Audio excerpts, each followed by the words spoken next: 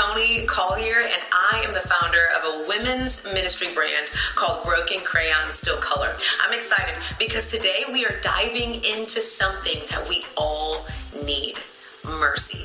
Now, it's not as cute as grace, but it's something that God chooses to give freely to us all. Here's what Matthew chapter 5 verse 7 says. Blessed are the merciful, for they will be shown mercy. And what I love about the scripture is the plain and simple fact that we get back what we put out. But what's beautiful about putting out mercy to the world, showing mercy to other people, is that we need it shown to us. We're not perfect. We're wired for struggle. We do crazy things. We pop off a little bit every now and again.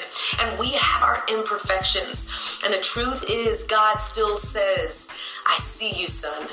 I see you, daughter. And all of your imperfections, I see them too. But I love you. And I've called you righteous. And I've got good things for you even still. And so if God gives that to us, the merciful, how much more can we show mercy to others, even the ones that it's really hard to give it to?